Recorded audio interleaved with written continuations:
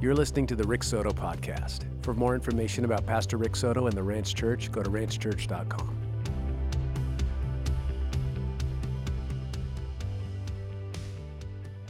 Go to 1 Thessalonians chapter 2.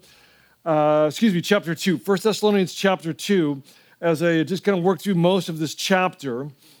And as you get there, let me just pray. Lord Jesus, I pray that you would visit us and come now to your church and fill us with your Holy Spirit.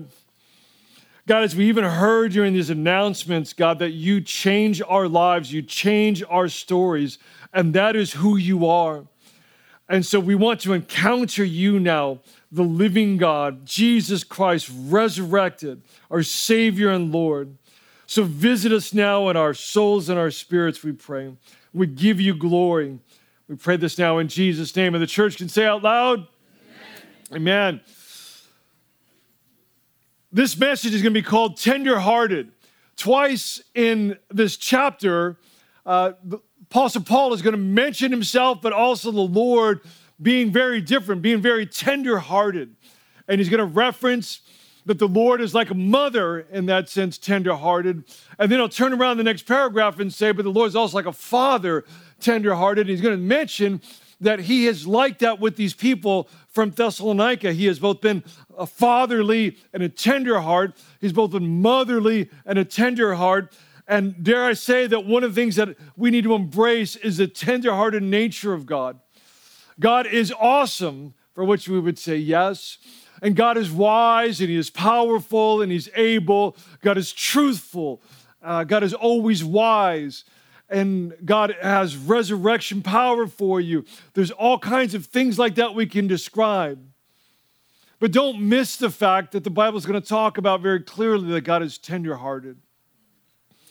So here in chapter 2, we're going to start out. For this is going to say here in the scripture, is going to say verse 1. Again, I'm in 1 Thessalonians chapter 2, verse 1. For you yourselves know, brothers, that our coming to you was not in vain. But though we had already suffered and been shamefully treated at Philippi, as you know, we had boldness in our God to declare to you the gospel of God in the midst of much conflict. So Paul is actually reminding the church of something that's really very interesting, and that is the very context of how he came to these people was in a lot of conflict. So part of the backstory to know about the Thessalonians is that there was a lot of conflict to them coming to Christ. And there's probably a lot of conflict to you coming to Christ. Most of us come to Christ with some sort of inner turmoil that has happened into our lives, where God has actually led us to that point where we've come to the end of our lives. But then sometimes there's also a sociological context to that, where our society is breaking down, or where society's not getting along, where people are actually full of strife. And so that's some of what was also going on in ancient Greece in this place called Thessalonica. So let me just kind of walk you through, in very brief, some of the understanding of the context of ministry that Paul found himself in. So first, Paul here is referencing this conflict. Here's one thing I want you to sort of get in your minds, and that when it comes to conflict in the Lord, conflict often produces much fruit. I'm sure you don't sign up for it. I'm sure if I say, hey, how would you like to sign up for conflict? And it will produce much fruit. Why don't you guys all come forward now, right now, and you can answer the prayer. Come join me up here, if you want lots of conflict in your life, and it will produce much fruit. I think everyone's going to sit down. Right? And I would agree with you. I would be there. I was like, well, I don't want to sign up for that. I don't want to sign up for the program that says, give me conflict and give me fruit. I want no conflict. I want it all to be done with. But the truth is that much conflict, as Apostle Paul is referencing here, actually produces much fruit. And sometimes conflict in your life, especially as a follower of Jesus Christ, can actually mean that God is working powerfully in your life. But the forces of darkness are not liking that, or that you're actually in the process of learning to overcome many things. And so in the scriptures, in terms of the history here, this is found in Acts 15, Acts 16, Acts 17, Acts 18, in terms of references, They're the stories of Paul's missionary journeys. And so he comes first to a place called Philippi. Now, I mentioned these places in the book of Acts because they're sort of cousin to where we live here in the San Ynez Valley. And that it's really easy, even in the old days without cars, to go from Buellton to Los Olivos. You could do that. And you could actually go from Los Olivos to Lompoc. And you can come Lompoc if you want to make a big trip, you can go to San Ynez. And you can go to Solvang, and you go all the way up to Los Alamos. In other words, you can kind of get around these townships relatively easy. And so the book of Acts is like that as it mentions these ancient townships in ancient Greece. And so the first one that Paul arrives to is in Philippi. It's right next to where the Thessalonians live. Philippi is a small town. He wants to go preach the gospel, and there's like not even buildings for it. So we're in a tent right now. It's kind of like that. And so there were Jews that were down by the river, just like we have this river right over here. And there's Jews down there because there weren't buildings. Philippi was a small town. And he goes, I want to preach Jesus and let them know that Jesus is the Messiah who's resurrected from the dead. And so he goes down to the riverfront. And there he finds some people, not many, that are worshiping the Lord. And he finds a woman named Lydia, and she gets saved. And then she gets full of the Holy Spirit. There's all this conflict that goes on. Then these people come with bats and they beat the apostle for preaching the gospel. This is all in the book of Acts. And they beat this guy and they put him in prison. And they put him in prison after beating him. And then at midnight, what would you be doing if you were beaten up for following Jesus, beaten up with bats for following Jesus and preaching the gospel, and then thrown in prison? Should I ask here who's been in prison and whether it's pleasant or not? Don't raise your hands. Right? We should all say prison is not pleasant. Not in the modern world and not in the ancient world. And so it's midnight, and all they've done is what we're doing here. I just wanted to worship.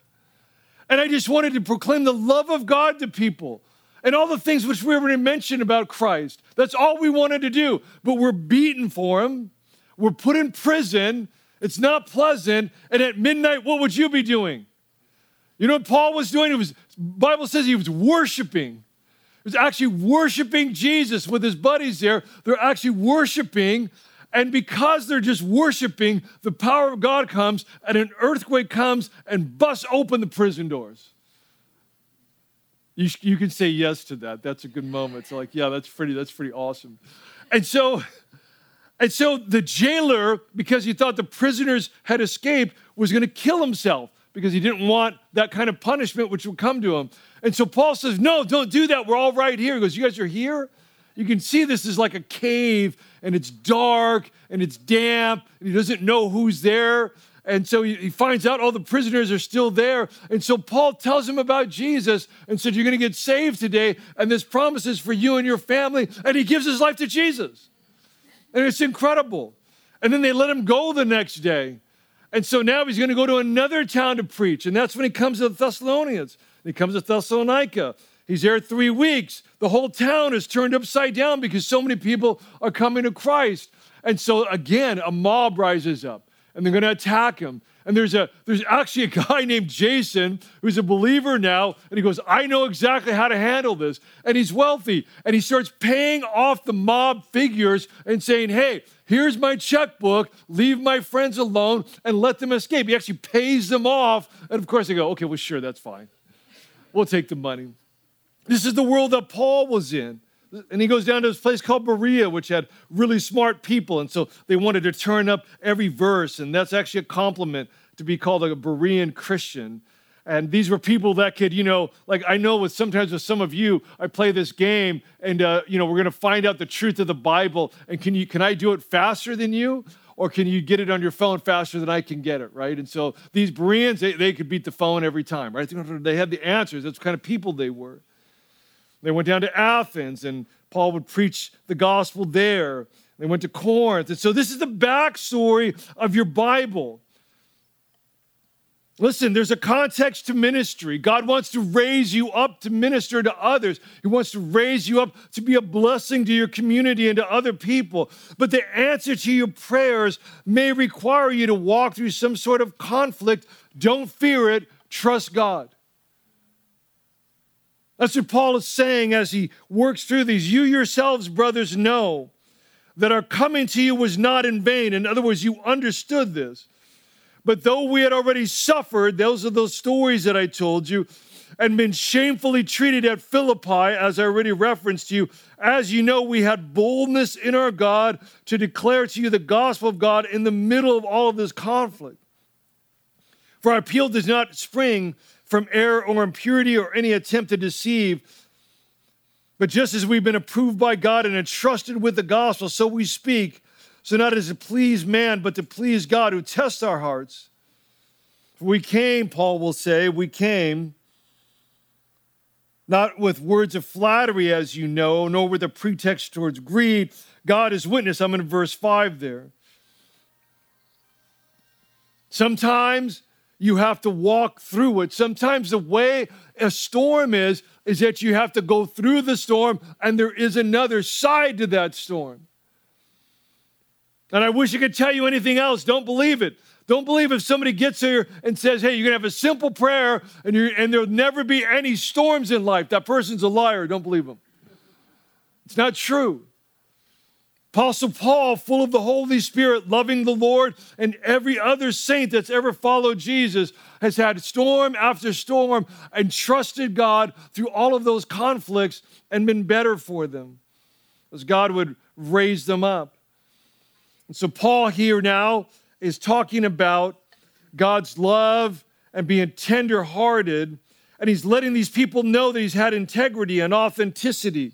And so I'm going to pick it up here in verse 6. Nor did we seek glory from people, whether from you or from others, though we could have made demands as apostles of Christ. I'll explain that in a moment. But verse 7, we were gentle among you, like a nursing mother taking care of her own children. So being affectionately desirous of you, we were ready to share with you not only the gospel of God, but our own selves, because you had become very dear to us.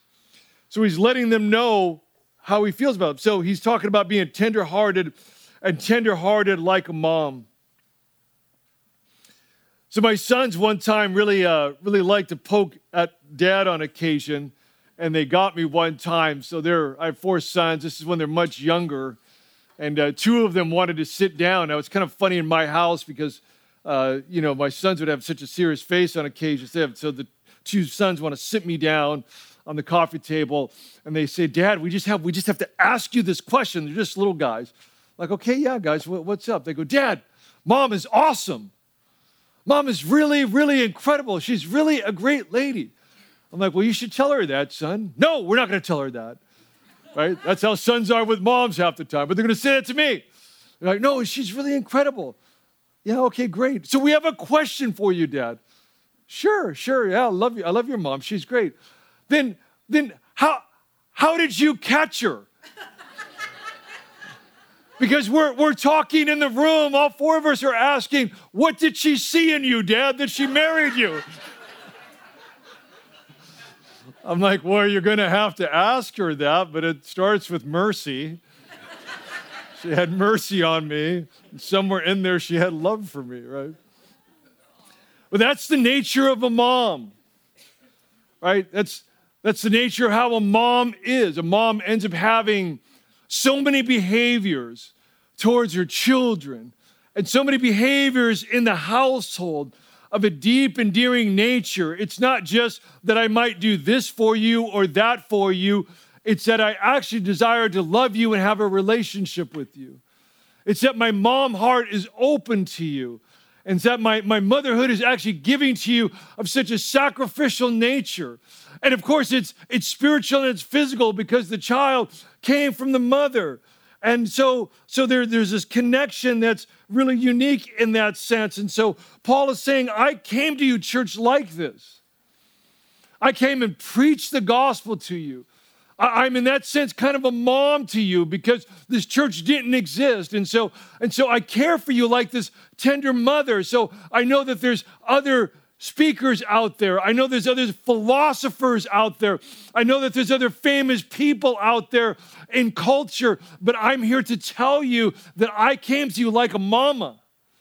And you came from my ministry, birth out from the gospel. And that's how I think of you. I didn't come to make money off of you. I came to give to you. I didn't come to get anything from you. I come to give to you, just like a mother is. And they understood that to be true. They wanted that. Listen, when we talk about, and what Paul's talking about here is we tend to make a mistake. And part of our mistake is related to authenticity, and that we so often want people to be authentic, but yet we value people who are far off as our heroes.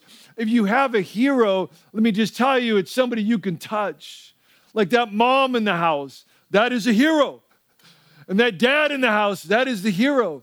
And that couple fighting the good fight, they are both heroes. And that person who shows up for somebody else, they're heroes. And so a hero is somebody you can touch. Not somebody on the screen, somebody with a big YouTube channel, somebody who knows how to post on Instagram and have a few seconds to look good. I'm telling you that in the gospel, the way Christians roll, the way God works it out, is that our heroes are people we can touch. Those people who come forward here to pray for you as a church, they're forms of that. They're willing to step out and hear your stories and intercede and ask that God would come and meet you. It's a heroic effort. They don't have to do that, but they do it out of love. They do it out of faith, and they do it out of caring for you. Paul's telling them that I came to you with this authenticity. I'm not perfect, is what Paul was saying, but we are friends, and that we actually miss you. And our motives were pure. And you have to understand, as Paul mentions, this conflict in culture, it just continues to be there. And we want to continue to be people of truth and as people of peace. I just, this week, was looking at this survey. This is actually from South Florida, but it really kind of mirrors California in a unique way, where if you don't go to church and you don't call yourself a Christian, if you're part of that unsaved world that way, 20% of that crowd, only 20% has a favorable view of church or going to church or Christ. That same South Florida group, which is interesting because it's the South, 50% of that crowd had a very low view of any local pastor. And they would favor a YouTube channel over any kind of local pastor. And so our society has that same kind of conflict. Oh, I'm going to go to church on Sunday. You want to come with me? What do some of your friends say? Well, if they like you, maybe they have a bold response, or maybe they respect you for it. But generally, there's kind of a coolness to that. And we're in California, where I would say local church, assembly, and congregation and worship is not valued. So I love you guys for coming to church today. And I would just say, related to pastors and all of that, that's nothing that's valued in our California culture. That for us to actually serve the Lord is actually to enter in love and kindness to the kind of conflict for which Paul found himself here in the days of Thessalonica. Going on now, he's gonna reference being like a dad, like a dad. He says, in verse 9, for you remember, brothers, our labor and toil. We worked night and day, that we might not be a burden to any of you while we proclaim to you the gospel of God. For you are witnesses, and God also, how holy and righteous and blameless was our conduct toward you believers. For you know how we, like a father with his children, there it is in verse 11, we exhorted each of you and encourage you and charge you to walk in a manner worthy of God, who calls you into his own kingdom in glory. So there is this context of conflict that can come up in ministry. And God calls us to be tenderhearted like a mom, and he says that he's like that. He also says that he's tenderhearted like a dad. And Paul came not wanting to burden them. When I was thinking about this, I was really thinking about another story from my sons, just related to the nature of fatherhood and being tenderhearted. Apostle Paul was here for 3 weeks. That conflict came, and then he had to leave, and he was worried about these people, and they would grow in such a way as to be a unique example to all of Greece. But he's thinking about them because he's away. And years ago, I had a couple couple of travel things that were back to back. And on the last part of a travel, I actually went east to west. I was in Europe with a bunch of pastors doing ministry. And then I was turning all the way around and home for a very short time and then going to Australia and New Zealand. And so I'm in the middle of all of that. And I come home and I've got really little kids. They're, really small. So that's really nice because when I tell them to go to bed, they go to bed, right? And so they're in bed, and now I'm going to leave the next day, and I've been gone for a while. I've been home only for a couple of days, really, and then I'm going to be gone for a while. And so I'm tucking them in the bed, which is really fun. I love to read to my kids in bed and tuck them in when I could. And so there I am. And so one of them is playing with my face. And I don't know, he's probably 3 or 4 or something like that. And he's touching my face, and he's pulling on my ears, and then he's pulling on my nose, and he's pulling on my eyes, and he's rubbing his fingers in my hair, and he's trying as best he can to get my neck, and I go, son, what are you doing?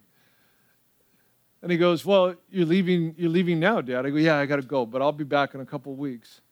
He goes, I want to remember your face. And he comes up to smell me. He goes, I want to remember what you smell like.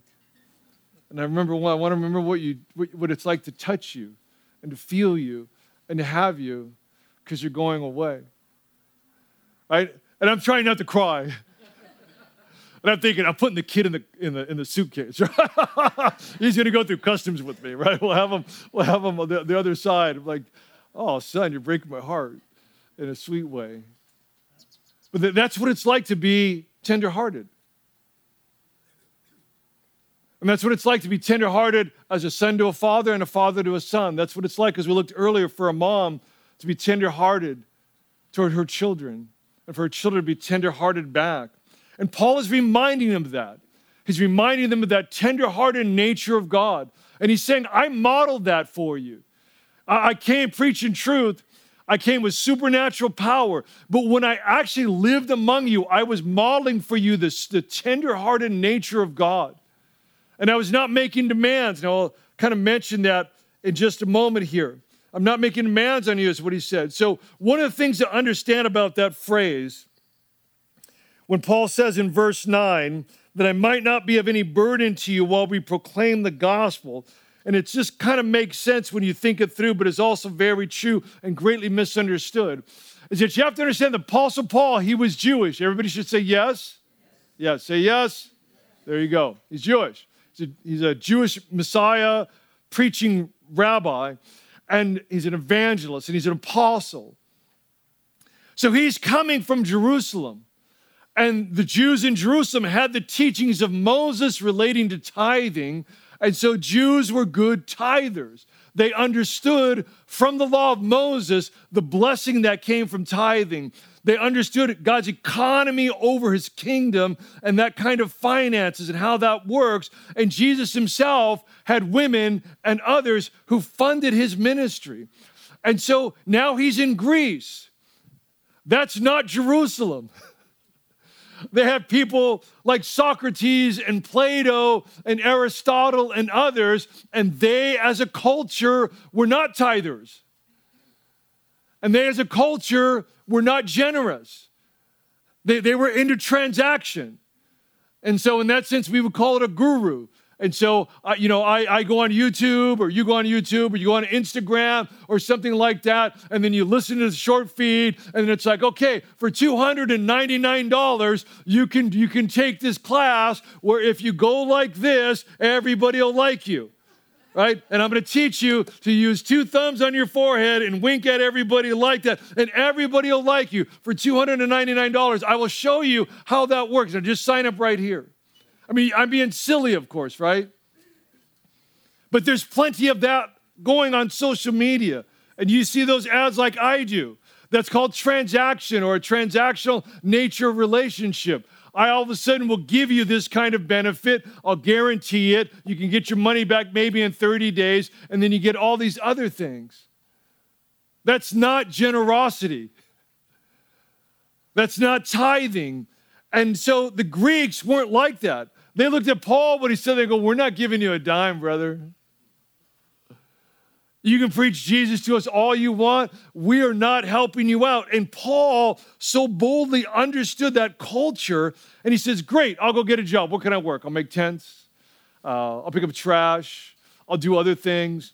Because he didn't want to be a burden to them, because he wanted to show them how an apostle would love God and still trust God in that, which is why he's earning the right to say, I was like a mom and I was like a dad and I was giving to you. You weren't giving to me. I was actually giving to you. And that was my motive. My motive was to teach you, was to actually teach you about these things. And so they received it that way, and he could come back later to them and talk about these things. So in verse 12, Paul will say, we exhorted each one of you and encourage you and charge you to walk in a manner worthy of God, who calls you into his own kingdom and glory, which is exactly why he was saying, listen, if you're wondering if there's any critics out there, then I just stand up and I say, who among this other group out there would actually come and not charge you for this? This is how the Greek world would work. But I come in grace and love with no charge and preach to you the gospel of God. So I'm teaching you how to walk in a manner worthy of the kingdom of God and of Christ. So God is tenderhearted towards us like a mom. Apostle Paul modeled that. Tenderhearted like a father. The Apostle Paul modeled that. And now he's going to say, be tenderhearted toward the word of God in verse 13. And we also thank God constantly for this, Paul will say, that when you received the word of God, which you heard from us, you accepted it, not as the word of men, but as that what it is really, the word of God, which is at work in you believers, which is a beautiful thing. For you, brothers, became imitators of the churches of God in Christ Jesus that are in Judea. For you suffered the same things as your own countrymen, as they did from the Jews. Let me pause right there. He's going to mention the word of God. Tenderhearted towards the word of God. Here's a list of some things I want you to understand about the word. It's divine. It's divine. The Bible that you hold right there came from God. Secondly, it's perfect. There aren't any errors in it. It perfectly describes Jesus. It perfectly describes the culture that it's talking about. Perfectly describes history. It's actually perfect. If you created a quote book from the sermons through the first 100 years after Jesus rose from the dead, you'd get an entire New Testament. That's just off of the quotes of gospel preachers preaching and quoting the Bible. You would get an entire New Testament. The Bible is complete. The Bible is enough. The Bible is sufficient. The Bible will give you liberty. It'll give you sobriety. It'll give you God's miracle working power. That is the Word of God. The Word of God itself says it is living, active, sharper than any two-edged sword, that it will actually penetrate bone and marrow, talking about the soul and the spirit. If you fail the Word of God, church, the Word of God will not fail you. The Word of God won't. So what you hold here is something divine, something unique. It is the kind of thing where the testimony of our church and many, many other people is that I read one verse and it changed my life. I read one verse. Seek first the kingdom and his righteousness, and all things will be added unto you, quoting Matthew 6:33. I can remember reading that over and over again, and that would change my life. If we confess our sins, the Bible would say, another verse that's changed many people's lives, he's faithful and just to forgive us of our sins and to cleanse us from all unrighteousness. That is like, are you dirty inside? Are you dirty inside? Are you dirty inside? Are you broken inside? You can be clean. Yeah. 1 John chapter 1, verse 9. Another verse that'll change your life. But if anyone does sin, we have an advocate before the Father, Jesus Christ the righteous, and he himself is a propitiation for our sins, and not only for our sins, but also for those of the whole world. 1 John chapter 2, verse 1 and 2. The Word of God is alive. It is living and active. That sharpness of two-edged sword. And it will deliver you from demons. It'll deliver you from all negativity that comes against you. It'll deliver you from bad relationships. It'll deliver you from bondage. It'll affect your health and your mental health and deliver you from illness on both sides of the street there. The Word of God will do that. Actually, one verse can kind of do that, or will do that. That's what this is. And that's what Paul is saying, that you actually embrace people in Thessalonica. You actually embraced, I was with you for 3 weeks. Many people got saved. A revival came up. There was lots of social conflict here, and you stayed true because you saw the Word of God do that. He says, I love you. I love you for that like a father. I love you for that like a mother. And I want you to continue on now and be tenderhearted. Be tenderhearted in the Lord. I love it as a pastor when I am just socializing with all of you in church in various contexts, and something comes up, and what will happen is you're telling me that you're studying and reading the Word, and you kind of give me that verse. Like, I didn't ask for it. I didn't look for it. I know people's stories, and some will say, well, here's what the Word did. That's so beautiful. Here's what the Word of God is saying. I'm going to give you about 5 quick sentences. We're going to run for home. God desires to have all of you so you can have all of Him. God desires to have all of you, church, so you can have all of Him. God wants to bring you to Him through a straight line. So for you, your life, much like mine, probably went through all of these, broken areas in order to find Christ, but He's actually taking you as a straight line to Him. You can see the straight line through Scripture, and I've already quoted that. Many are fools. Don't be one. Many will actually hear about the Word of God. They'll be pleasant about the Word of God, and they will stand apart from the Word of God. Don't be one. Jesus is the beautiful Savior. He is most mighty, strong enough to save, and loves you no matter what. And He will bring you to God, and you will see His power, the love of God, the freedom of God, and the forgiveness of God. In Jesus' name, amen? Okay, pray with me. Pray with me. I just want to have a meditation with you this morning, church. And I pray, Father, now that you would just come and meet us here by the power of the Holy Spirit. That the Holy Spirit would come and speak sweetness and tenderness to our lives.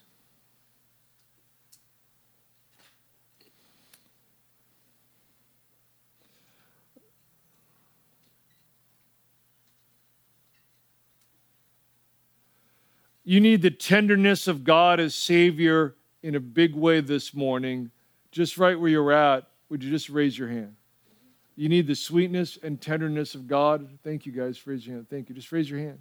Thank you. Thank you. You need that in a big way. Awesome. Put your hands down. So, Father, I pray for these that would raise your hand and say, this part of you, which is so sweet and tender-hearted, which comes to the Lord Jesus Christ. So God, I pray that you would bring that your tender-hearted nature to the circumstances that they find themselves in, to the pain that is stirred inside them, to the grief maybe that they actually carry at this moment. And so I pray, God, that you would bring your tender-heartedness so richly and sweetly to them.